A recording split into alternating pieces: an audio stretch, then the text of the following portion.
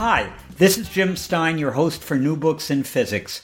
Our guest today is John Gribben, the author of Six Impossible Things, The Mystery of the Quantum World. Frankly, although there have been a number of good books on quantum mechanics, this is my favorite. The book details the central mystery of quantum mechanics and outlines several interpretations that have been proposed. I've never seen these interpretations so clearly and succinctly stated, and I'd recommend it to anyone who wants to understand how physicists have tried to come to grips with one of the universe's most perplexing mysteries. John, welcome to the show. Welcome indeed. I'm very flattered by this introduction. I hope I can live up to it. I'm sure you will. John, what motivated you to write this book? Well, it's been a long time brewing. I've been writing about quantum physics for many years, even many decades, and I get increasingly frustrated with the way some people accept these ideas as some deep truth, when what they're really telling us is that we don't really understand what's going on. So they're kind of cover up for our misunderstanding and our ignorance, and that's why I would treat them as impossible things, and I regard them as what I call the quanta of solace. We take solace in something we don't understand by pretending we understand it. Why have physicists been unable to come up with common sense interpretations for a collection of equations that work beautifully to describe quantum phenomena? Well, the mystery is why that we don't have an explanation. And the obvious answer is that it's because we're missing something. There may be a deeper truth to what's going on than anything we've discovered. And the fact that we found the equations doesn't mean that we have an understanding in a physical sense. There was a saying which started going around quite early on in this process when students started questioning their teachers about how could all this stuff be true and why did the equations work. They were told, shut up and calculate, use the equations, don't worry what they mean. And this is a little bit like, if you learn about gravity and it's an inverse square law, you can calculate the orbit of the planets, you can calculate the trajectory to send a rocket to Mars, but then you ask, why is it an inverse square law? And Newton himself, who came up with the idea, didn't know. He famously said in Latin, but translated into English, I don't make hypotheses. I'm not offering an explanation. Well, it took a couple of 100 years for Albert Einstein to come along and come up with an explanation and curved space-time and black holes and all of that stuff. So the suspicion is that some future Einstein is going to come up with something and we'll then all smack ourselves on the forehead and say, oh, of course, that explains why these equations work. But as of now, we don't know why. I just hope I'm around for that. Anyway, I think quantum mechanics starts with the double slit experiment. What is the double slit experiment and how does it illustrate wave-particle duality? Now, this is the classic mystery. It sums it all up in a nutshell. We think about waves as being things like water waves, and you can see ripples on a pond, and if you drop two pebbles into a very still pond at the same time, you can see the ripples spreading out and literally interfering with one another, and they make what's called an interference pattern. And you can do the same thing with, among other things, with light. You shine a light through two small holes. They may be slits or they may be little pinpricks in a screen, in a dark room or a laboratory. And the light spreads out and it makes a pattern of light and shade on another screen on the other side of the room or whatever it might be. And that proves, insofar as it means anything, that light is traveling as a wave. But you can do other experiments which prove that light travels like a particle, as photons, and crucially, the thing that really blows your mind, you can do the double slit experiment with electrons. And you can shoot electrons through a device called an electron gun. You use electricity rather than slits in screens, but you do the same job.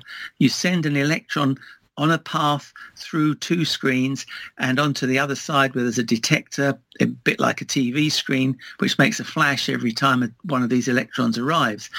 And if you shoot a beam of electrons through, they're particles leaving this gun, but on the other side, they make a pattern of light and shade on the screen, which proves they're waves.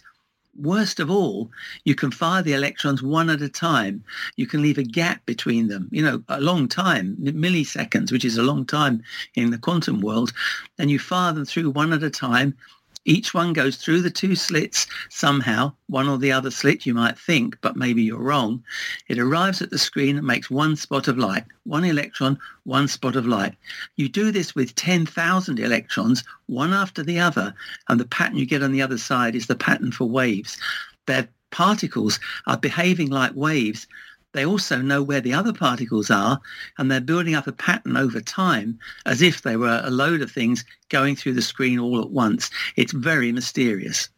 You know, you discuss early in your book 3 critical experiments in this area, and maybe you could discuss them now. There was one in the 1970s, one in the 1980s, and one about 5 years ago.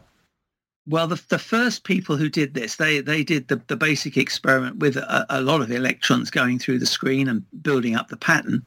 And then the next people did an experiment where it was the one I've just described, where you fire the electrons one at a time and the pattern builds up. So the electrons seem to know what's happened in the past and the future, as well as what the electrons next door are doing. And then the last experiment is really, really subtle, and it's something which Richard Feynman, way back in the 60s, he discussed, as he discussed many things in quantum physics, and he dreamed up this beautiful experiment, which he said, nobody will ever be able to do this. It's too fantastic. And then somebody 50 years later did do it. And this involves having your screen on a very tiny scale, a sub-microscopic scale. You've got 2 little holes, 2 slits, and you've got a slider which is moved by magnetic forces to and fro, so you can open and close it. And basically what they do is, while the electrons are on the way, they open or close it. The computer opens or closes it, so that they know if there's one slit, it ought to behave like particles going through one hole. If there's 2 slits, it ought to behave like waves going through 2 holes. But how does it know which slit is open and which slit is closed? And they've done this with experiments moving these little tiny shutters to and fro on, tiny fractions of a second, while the electron's flying through space. So the electron doesn't know what's going on when it's not looking, if you like. And still you find if you've got 2 slits open, you get a wave pattern. If you've got 1 slit open, you get a particle pattern. Something very strange is going on here. Astounding. What role does probability play in quantum theory? Probability is it's both very important, and you can think of it as a kind of a red herring, because the classic interpretation, these ideas are all called interpretations because we don't really know what's going on, so we make up a story, and that's the interpretation. And the one that kicked our things off and started the ball rolling in the 1920s is called the Copenhagen interpretation, because a lot of the ideas came from Niels Bohr, who was a Danish physicist based in that city. But the probability came in from another guy, Max Born, not Bohr, who introduced this idea of probability. And this says that if you have something going on in the quantum world, anything at all, that you can't say with certain what's going to happen. You say that there's a certain probability, an exactly calculatable mathematical probability that it will do A or it will do B. And the simplest example of this is we've often heard about the idea of the half-life of a radioactive substance, that if you've got a pile of uranium or radium or whatever it might be, that half the atoms will decay, they'll change into something else in a certain time. So in that half-life, if you start with a pound of stuff, after one half-life you've got half a pound left, and then in the next half-life, half of that half pound goes and you're left with a quarter, then an eighth, and so on. But you can never point at one atom and say, hey, this atom's going to go next, or this atom's going to not go for 10,000 years. You can never say. All you can say is there's a 50-50 probability that this particular atom will decay, will change in a certain time. And the probabilities apply to all these things. They apply to the supposed waves going through the double slits and so on. And you can say there's a probability that the electron's going to arrive at point A on the screen on the other side, and there's another probability that it will arrive at point B, but you can't point at any one electron before it sets off on its journey and say, oh, this one's going to go to A and this one's going to go to B. You just don't know. So it's all related to the idea that we hear about of uncertainty and not being able to make predictions in quantum physics except in some kind of statistical sense. What is superposition? Well, This is related to probability too. You have a quantum thing. I mean, you don't like to use words like particle or wave, so thing or a quantum entity or whatever it might be. And again, take a very, very simple example. Electrons have a property that we call spin. Now, it's not like spin in the everyday sense, like the Earth spinning round, or if you put spin on a pool ball and make it whiz around the table. But you can think of it as kind of like something that points upwards or points downwards. And an electron that's made in a nuclear decay, the kind of thing I was talking about, sometimes the nucleus of an atom will spit out an electron. And that electron will have, you think, a definite spin. But the theory says, and experiments seem to confirm, that it doesn't have the spin until you measure it. So it's in what's called the superposition. It's got this mixture of being pointing up and pointing down at the same time until something happens. It bumps into another particle, or you look at it with some super microscope, and only at that point does it decide, oh yeah, right, I'm pointing upwards and my other electron over here is pointing downwards. So it's not real in some sense until it's measured, or in the experiment with two holes, until it hits the screen on the other side. What did Einstein call spooky action at a distance? Right. Well, this is related to superposition. Now, you actually have things.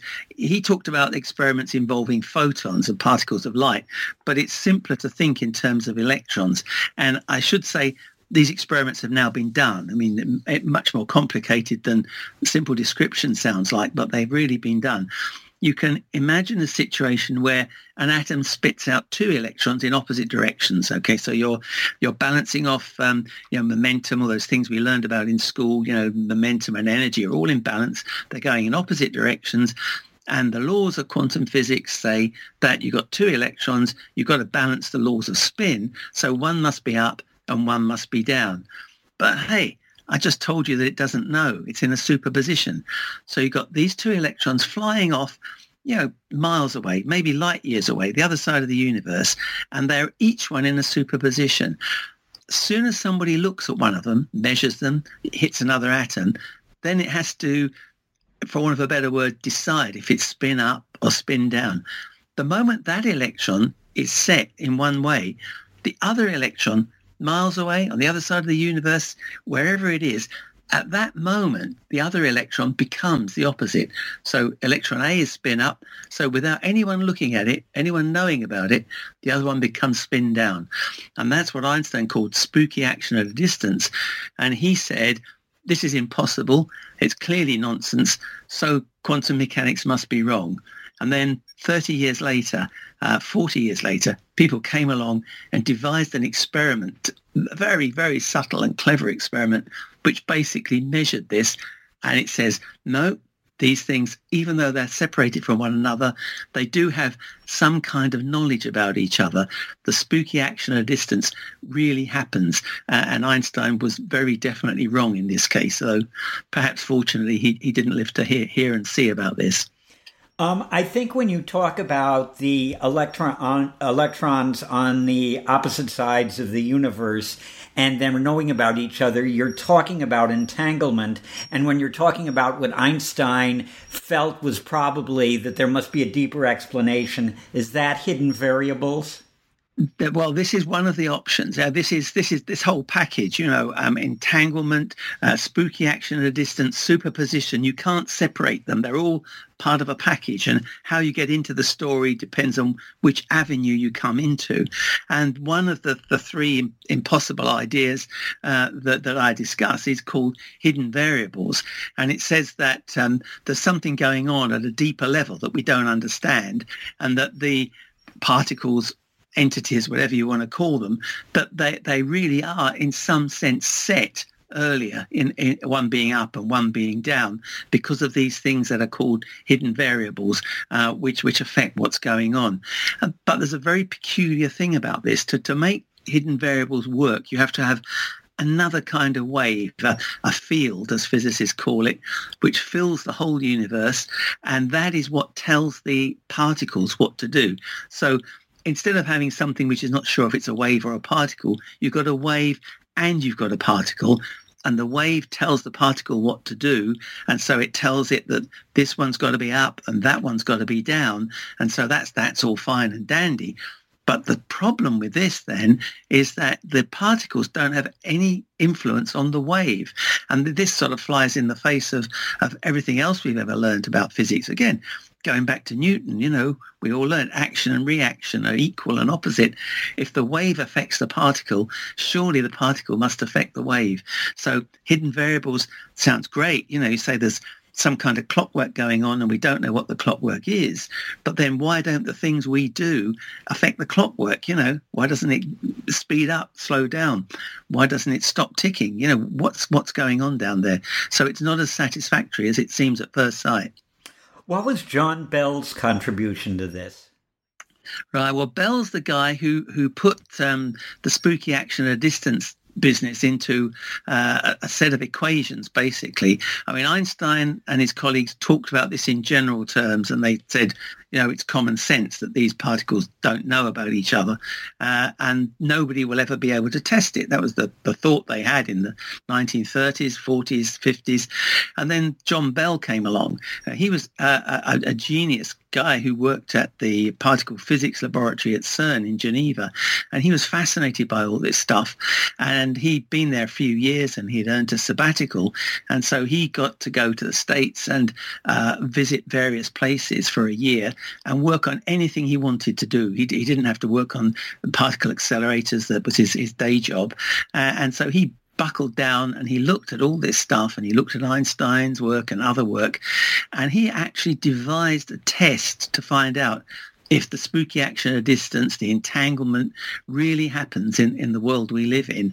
And he worked out again, just as a kind of what they call a thought experiment, imagining what could be done, that if it was possible to do certain things with particles of light, with photons, with some going in one direction and some in another, and again, using statistics, you'd have to count the number of electrons pointing up and the number of electrons pointing down in a run of hundreds of tests using atomic experiments. And he said that there's a number in here, and if number A is bigger than number B, then we know that Einstein was right and there's no entanglement, there's no spooky action at a distance. But if number B is bigger than number A, then we know that Einstein was wrong. But he didn't expect anyone to do this.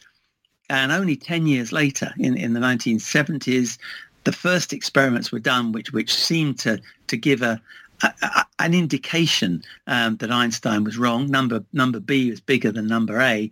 And then over the 1980s, the experiments got refined until now it's absolutely rock solid, fundamental part of science, that what's called Bell's inequality is the right way up for Einstein to be wrong, if that doesn't sound too confusing to you. The universe really is built in with entanglement and spooky action at a distance. And the great thing about this, what's called Bell's test, the great thing about Bell's test is that it doesn't actually depend on quantum physics. Now, a lot of people don't understand this. They don't realize. They think it's a proof that quantum physics violates common sense. But what he's actually telling us is that the universe violates common sense. Even if it turned out, God forbid, that quantum physics is completely wrong, the fact that we've done an experiment and the experiment has come out with Bell's inequality the way up it's come out, that proves that this is built into the universe, that things that are widely separated from one another do in some sense influence one another if they ever had an interaction in the past. And this is much deeper even than quantum physics. It's getting into the realms of philosophy and all that kind of stuff. That's pretty impressive. There's a term that I've seen, quantum teleportation. What is it? Right. Now, this is it's kind of like teleportation, but it's not really physically taking a particle, let alone a human being, from one place and copying them somewhere else. What you can do, we scientists, not me, but people can do now as a matter of routine, is they can use a kind of a glorified Bell experiment.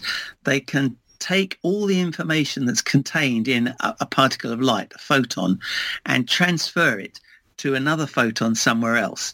So the information about the first photon is destroyed in the process. So it's just as if you took the photon from place A to place B, though it's actually a different photon that's over there, but it's identical to the one you started out with. And this is something that's been built up dramatically in recent years. Even while I was writing my book, the news was coming in of more developments. They started doing this across the lab, 5 meters away. You could make a photon disappear here and an identical photon appear over there. Then they did it, and they did it actually in Switzerland. They used telephone wires in the Swiss telephone network to, as they call it, teleport a photon from one laboratory to another laboratory on the other side of Geneva. And then they got to do it in the open air, and it's now been done between 2 islands in the Canary Islands, off the coast of Africa. They've actually done it across a distance of many kilometers. And then so far, the crowning achievement is Chinese scientists have done it from space. They've actually been able to teleport photons from a satellite in orbit down to a ground station on the ground. So they're taking all the information that's in a photon and they're putting it into photons on the ground. And this has got huge implications for communications, for the security of communications, partly because you destroy the information that you started out with. It's a way of sending very secure messages, because anybody who tries to intercept it and read what's going on will scramble it all up. So they'll get no information, and then the people on the ground will know it's been scrambled up, so they'll know that someone's been trying to interfere. And so this is commercial potential. There's a lot of money going into it. It's got military and political implications as well. So this is a huge, rapidly developing area today. Absolutely fascinating. You described probability theory a little earlier as one of the mathematical methods of describing quantum theory. I believe there are 2. What's the other one, and is there any reason to prefer one or the other? Well, the key difference, the one that is seen as a rival to the probability theory. I think probably you're referring to the many worlds or multiverse idea, and that instead of saying in the simplest possible case an electron has got a choice of going through in the double slit experiment, it can go through slit A or it can go through slit B, and what happens afterwards depends on which one it goes through. You say that no, there are 2 universes, and in one universe it goes through slit A, and in another universe it goes through slit B. So you don't have to worry about probability, but instead, for every possible probability you have in every possible quantum event anywhere in the universe, you've got another universe. And that is what people have sometimes called the excess baggage interpretation, because they can't accept that you can have so many universes. But I don't know. I try very hard to be agnostic and not say which ones I think are good and which ones I think are bad, so that readers can choose for themselves. But, is that really any crazier than the idea that, for instance, the chair I'm sitting on is actually mostly empty space, and the atoms are empty space with electric forces holding them apart. Maybe 100 years' time, people will think this is common sense. One of the famous experiments that I've read about is the proposal by John Archibald Wheeler for the delayed choice experiment. Yeah. What is it, and what conclusions can we reach from it? This is extremely controversial. People argue about it immensely in the sort of quantum physics groups, but the point comes back to these little experiments that I talked about with the electrons going through tiny, tiny holes, and when you open the shutters and close the shutters. And it's down to the particles, the electrons, the photons, whatever they are, deciding what they are, if you like, at the point you measure them. Now, you can imagine, and John Wheeler was imagining, but since then our telescopes have got so good that we can see it, light from a very, very distant object, the things you may have heard of called quasars, far away on the other side of the universe, coming towards us from literally from billions of light years away, sometimes on its way to us, it passes very near to a cluster of galaxies, a really massive concentration of matter, which has a strong gravitational pull. And because of the strong gravitational pull, the light can be bent one way or the other around the cluster of galaxies. So it's kind of like a sort of cosmic double slit experiment, because there are two ways for the light to get to us. Now, the light coming to us, where if you could, needing something a little bit better than we've got yet, but, in principle possible, if you could take the light coming from both sides, and we can see this, we can see two images of some of these quasars.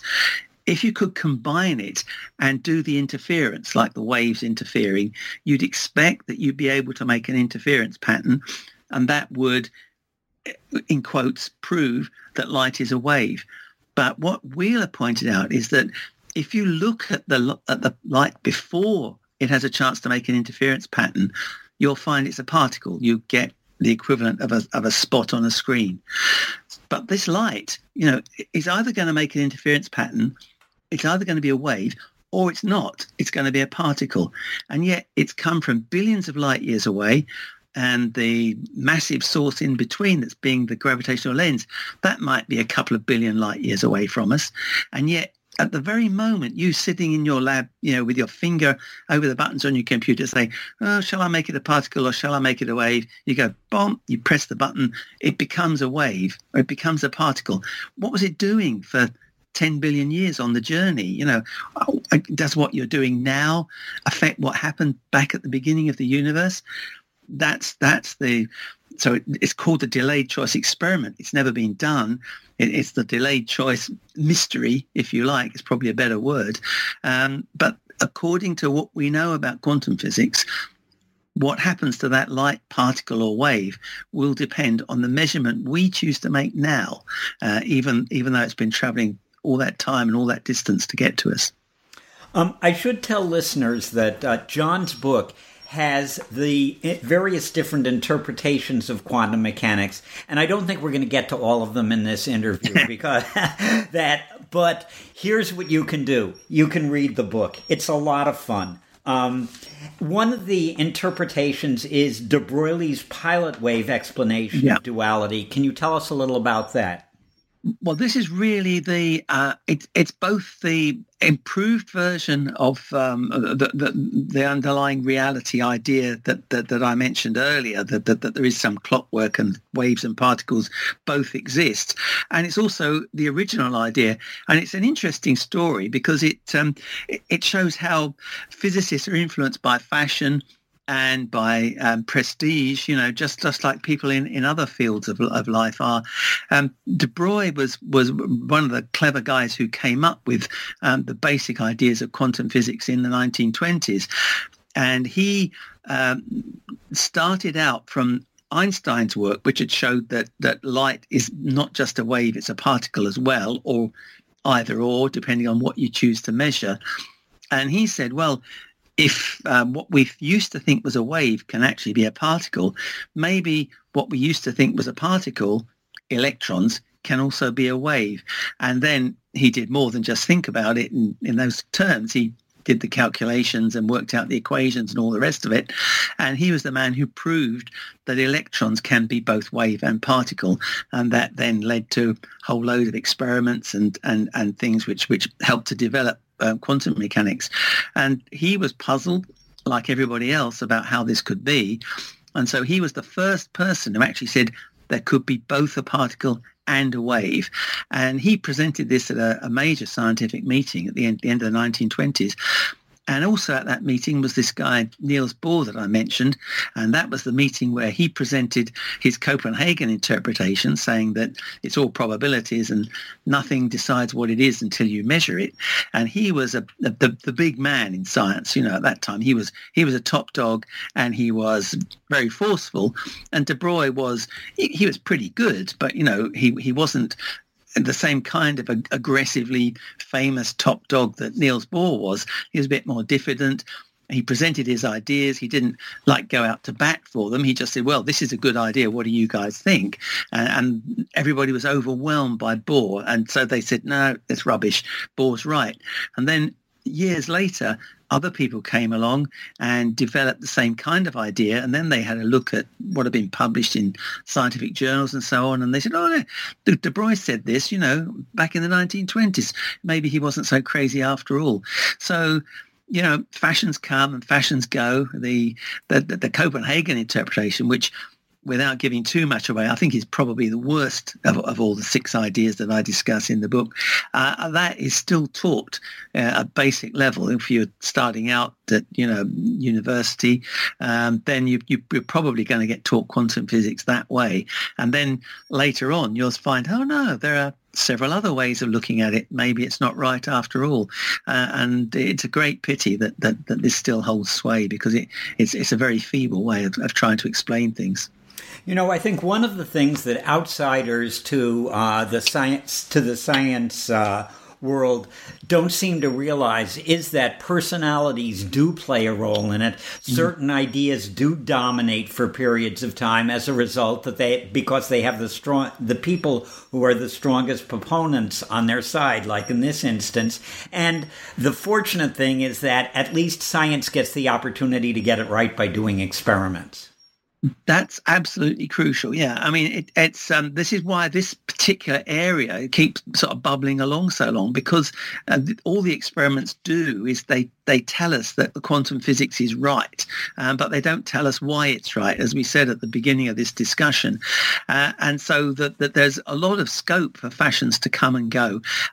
But I, in a similar way, something I used to work in cosmology many years ago, and that there was a big debate in those days about the Big Bang idea and the steady state theory, and people would sort of go at each other, hammer and tongs, and say, I'm right and you're wrong, and say, no, you're wrong and I'm right.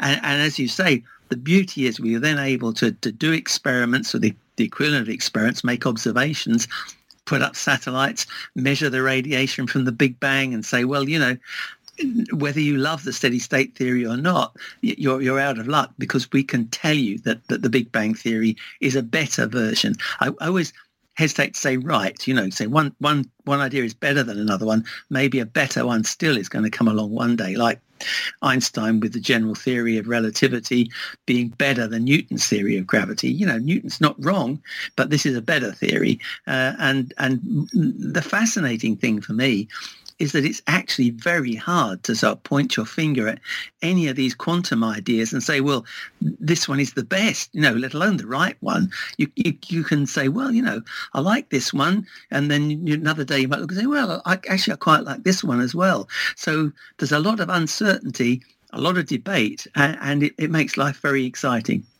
What is Mach's principle? Well, this is...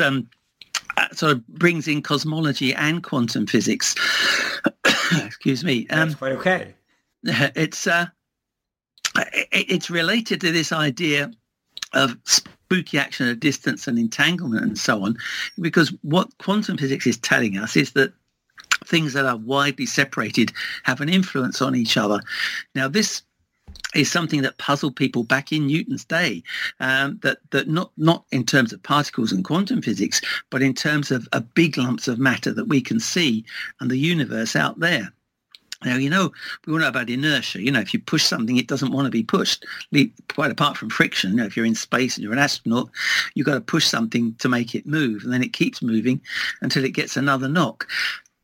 Well, this is what it's moving relative to is the whole universe. If you measure what do you have to move something relative to in order to feel inertia, it's everything in the universe. What Newton would have regarded as the average of all the stars in the universe, and now we think of the average of all the galaxies in the universe. And he showed in an experiment that you can actually do for yourself, that this is something that is to do with what's going on out in the world at large, with a bucket of water. It's as simple as that.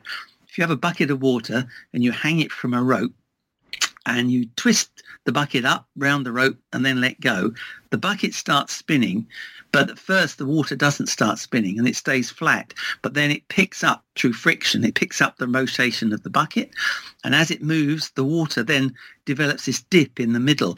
It gets a flattened, the flat surface gets curved. and then you grab the bucket to stop it moving. The bucket stops, but the water's still moving, and it carries on moving and having this dip in the surface. And as it slows down, the surface gets flat again. So the water in the bucket doesn't care whether it's moving relative to the bucket or relative to the walls of your room or whatever it is. It cares how it's moving relative to the whole universe.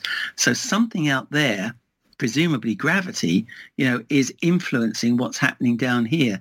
And this is a quite separate indication that everything, I mean, it sounds a bit sort of hippy-dippy stuff, but, everything is connected to everything else, that what we're doing, how we move, how the Earth moves is related to the distribution of all the matter in the universe, to put it in physicist language. And then the quantum physicists come along and they say the behavior of electrons is related to, in a sense, the distribution of the other electrons in the universe. So there's a more than a hint here of something deep and curious and interesting going on, and that might very well be the direction we need to go in to get the underlying thing that we don't yet understand. You talked earlier about the many worlds interpretation, which I've always liked simply because when my favorite sports team loses a very close contest, I can always say, okay, in some other universe it won. Exactly. But anyway, what has been the history of how the physics community has viewed the many worlds interpretation? It's very curious because people who have heard of this probably know the name of Hugh Everett, who got the idea quite independently of anyone else in the 1950s, and he worked on a version of it for his PhD thesis, and it was published. But he went off. He was very interested in complicated mathematical stuff, which is disarmingly called games theory, which is actually the theory of warfare, and working out how to deal with, in those days, nuclear threats and perceived nuclear threats.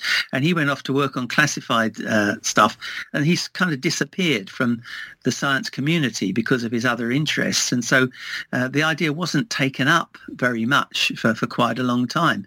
And what he didn't know was that actually Erwin Schrödinger, who's one of the pioneers of quantum physics and famous for his cat in a box paradox story, that he'd also come up with a version of this idea that you never have this collapse of a quantum system into a state according to probabilities, that all the states exist at the same time. And it was not until much later that people became interested, and the idea became promoted, particularly in the context of quantum computing, because something's a very, very hot topic now, and something that I followed as a very esoteric branch of quantum physics 20, 30 years ago. If you can use this superposition of states, this superposition of particles, you can make very powerful computers. And we're just starting to hear stories about this. There are rumors about what IBM's doing and what Google's doing, and all kinds of stuff like this.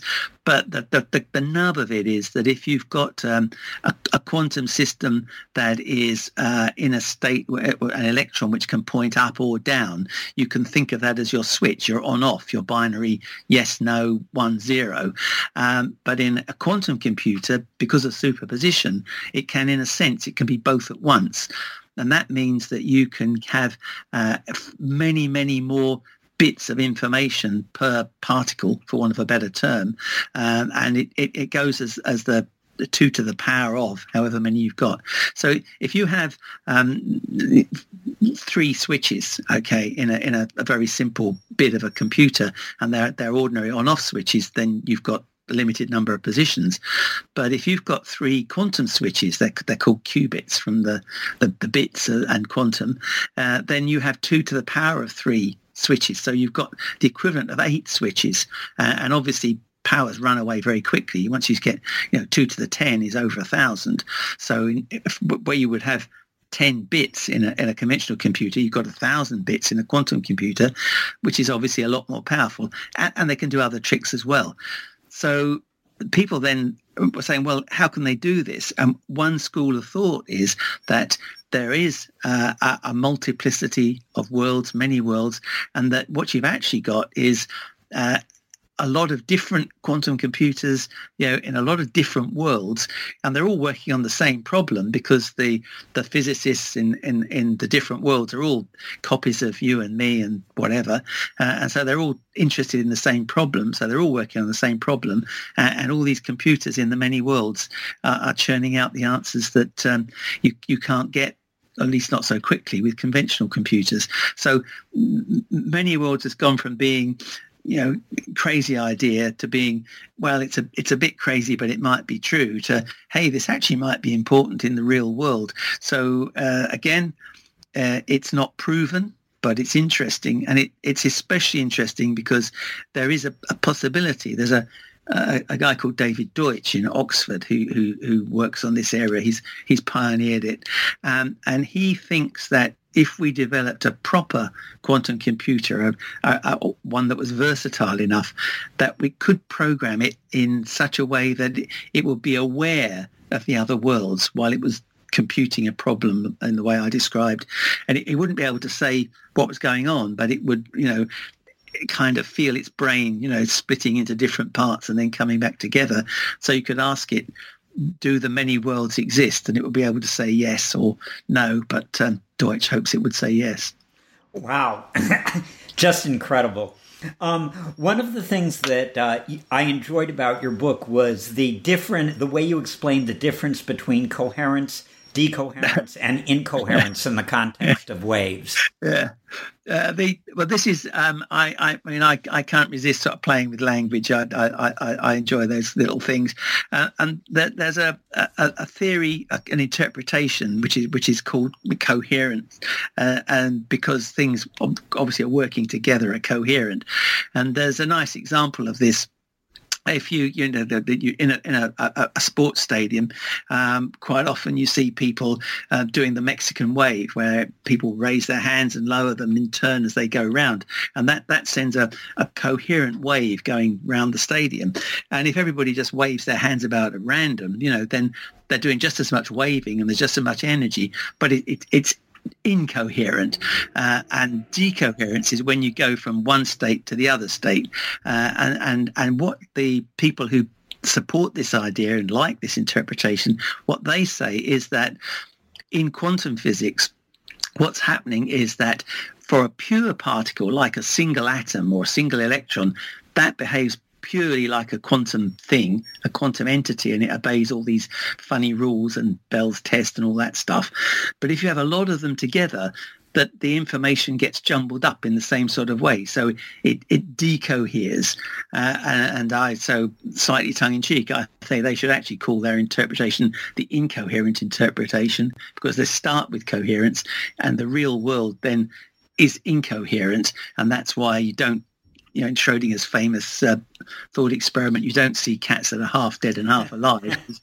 Cats are made of lots of atoms, and those atoms interfere with one another. And famously, one of Einstein's objections to the Copenhagen interpretation, that things only become real according to probabilities when you measure them or look at them. And he said, well, are you telling me the moon doesn't exist when I'm not looking at it? And the answer from the coherence people, the incoherence people, as I call them, is that the moon exists because all the atoms in the moon are interacting with each other and jumbling up the quantum information, if you like to think of it that way. And it kind of makes sense. I like to think of it as the moon exists because the universe is looking at it. That's one way. Yeah. Anyway, what you discussed the Schrödinger cat experiment. Tony Leggett did some experiments, and what were they, and what did they show? Oh, yeah. Well, Leggett. This is something where I've actually met the people and seen the apparatus involved in this. It relates to this coherence business, because he was interested in scaling up what goes on to the size of something you could feel and touch and hold. And he worked with rings of metal that were cooled to very low temperatures where they become superconducting. And you can put an electric current into them and they go round, you'd imagine, they go round the ring one way, and that's fine. But because they're superconductors and they're very cold, and then they can be made to behave like quantum rings, and in a quantum ring you can make the wave go both ways at once. It's not two different waves going round to two different electric currents. It's a single electric current going both ways at once round the ring. And this is the strongest evidence against this decoherence idea, because these things he had at the time he worked at Sussex, where I've got some contacts. He was working with things about the size of a wedding ring, and I've actually held one of them in my hand, although obviously not when it was cooled to minus 270 degrees. And this thing, under the right conditions, behaves like a single quantum entity. It does these things that we've been talking about. So it's not just, electrons and invisible things and photons and all that. It can actually be scaled up to something of an everyday kind of size. And again, this has huge implications. The practical side of his work is it's used in MRI scanners. If anyone listening has ever been in hospital and been in one of those scanners, they're using this. That this is the magnetic resonance that they're using is based on this principle. So it's enormously important for practical reasons. And Leggett he got a Nobel Prize and a knighthood, being British. I can't remember in which order, but I don't know which ones. I suppose the knighthood's more prestige, and the Nobel Prize has got more money. Yeah, I go for the money. One of the things that people don't realize is how impactful all this stuff is on their everyday life. Because you mentioned MRI scanners. We take MRI scanners just for granted. I'm going to have one in another. But nonetheless, these things would not exist had physicists not thought about quantum mechanics, developed the theory, come up with ideas, and then saw applications to the real world. Absolutely. I mean, the things I talk about when I'm talking about electrons being fired from guns and going off and hitting screens and so on, I mean, that is essentially the technology of old-style TV tubes and semiconductors.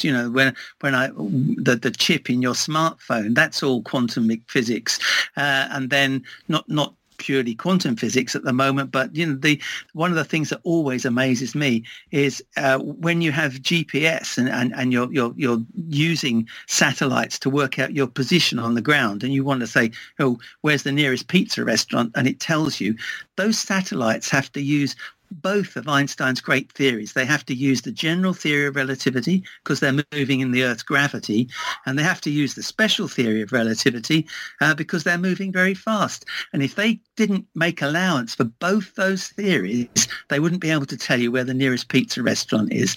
And quantum physics, comes in to hugely into anything to do with computing. Anywhere where you hear the word chip, the chip is working on quantum principles. It's just completely runs our lives these days.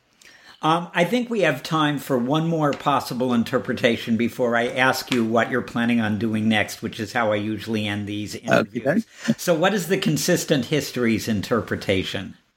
Consistent histories is kind of it says that we don't know what ever happened. Okay, we can only know where we are now, and this is it sounds like philosophy, but what you say is that there are, instead of saying there are many worlds which could exist, you say there are many ways in which we might have got to the state we're in today. Okay, so if you look at the fossils and you say, oh, look, there are these fossils, and these fossils are consistent with the idea that there were these big creatures called dinosaurs around, 100 million years ago or whatever it might be.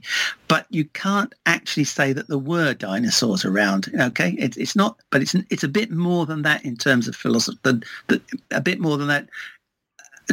Rather than what the philosophers might say, you can actually put equations into it. And this is what Stephen Hawking did in one of his major pieces of work, which the public doesn't really know much about. He tried to explain the Big Bang that we were talking about, the beginning of the universe, in terms of consistent histories. And instead of starting out by saying, I'm a physicist, I know what the equations of physics are, let's start with a Big Bang and calculate how we get to be where we are today. Well, if you do that, you find masses of possibilities, many worlds in another kind of sense, different things that could happen to a Big Bang. Why would it come out to be like ours? But if you start with where you are today and kind of work backwards, being consistent, then you get back to something and you can say, oh, this must be how the universe began in order for the consistent path to be followed to lead to us. I hope that makes some kind of sense. So it's a way of looking at the world which is based on the fact that we're here now and what we can see around us, but it's not just starting from the bottom up. It's starting from the top down, if you like. John, I just want to say that I've enjoyed this interview almost as much as I enjoyed reading your book. And that's saying a lot. Thank you very much. I'm sure that you have other plans in the future. What I always do is I conclude the interview by, first of all, asking how the listeners can get in touch with you. Well, I'm on Facebook. That's probably the easiest way. I'm just on there as me, and I've got a blog which is almost dormant called John Gribbin Books, which you could find with a search. I'm always interested in people giving me feedback and telling me what's going on with their lives. Yeah, one of the things that I've always found about people who are related to academics is that they're much more interested in contacting people and answering their questions than, say, politicians. Yes. Yeah, I'm a big fan of academics, being one myself. And finally, what other projects do you have on the horizon that the listeners might be interested in? Well, I've got one. I do a lot of work with my wife, and we've got a book coming out which is completely different. But next spring, there's a book about it's the history of the idea of evolution, which is, it's not quite as dull as it sounds, but it goes back to the ancient Greeks and obviously up through Darwin in the 19th century, and then what's happened in the 20th century. That's a much bigger book. And then because Six Impossible Things has been fairly well received, as this discussion testifies, our publishers are keen for me to do another short book, but I'm not allowed to talk about it yet, but there will be another short book in a year or so. Well, John, I certainly hope if it's anything related to math or physics that you send me a copy so I can Absolutely. read it. Okay. Will do. No problem. Terrific. John, take care. Yeah, it's been a pleasure. Thank you very much. Sure. Bye.